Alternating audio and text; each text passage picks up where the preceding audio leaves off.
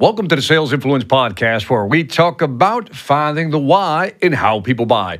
I'm your host, Victor Antonio. Thank you for joining me. Thank you for lending me your ears. Now, we're going through this pandemic, and what we need to do is figure out a way how to sell to customers in these tough times. But it all begins with defining the why and how they buy. So let's really look at that phrase and let's really understand what's going on with our customers. See, in order for you to approach any customer today, you really need to understand their mindset. So what I've done is I've categorized them into three simple buckets, and then from there, we'll talk about strategy.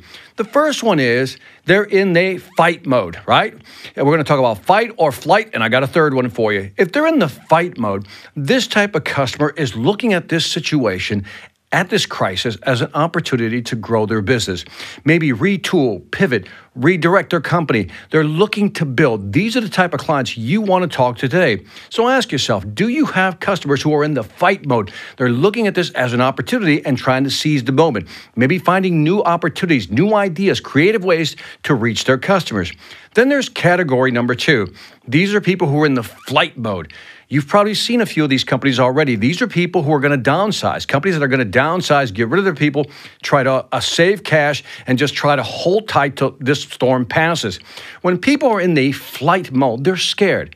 And because they're scared, they're really hard to sell to if approached at all. They don't want to listen to anything. They're so busy worried about how they're going to survive that they're not thinking about how to grow. So they're not in the growth mode like the fight people are. They're in the scared, hunker down, let me retreat mode. So again, I would prioritize this third.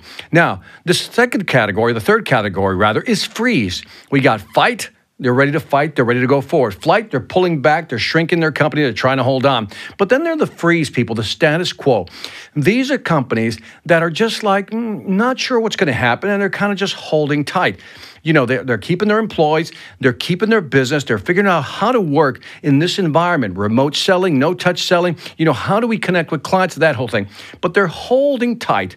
Now, this is another category of clients that you might want to approach. Again, they're in the status quo hold mode. But if you have a value proposition that's going to help them increase revenue, reduce costs, or expand their market share, they're going to listen to you. So here are the three buckets again. There's fight, flight, freeze. Fight, we love those people. These are the type of companies that are just going forward, are going to move forward and try to figure out how to take advantage of this situation.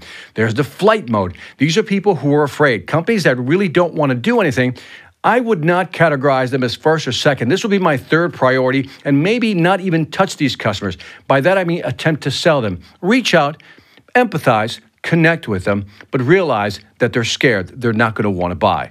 Now, the third category, the freeze people, the status quo, these are folks who are holding tight, and now's the time to actually go in there and talk to them about your ideas. So again, ask yourself this question.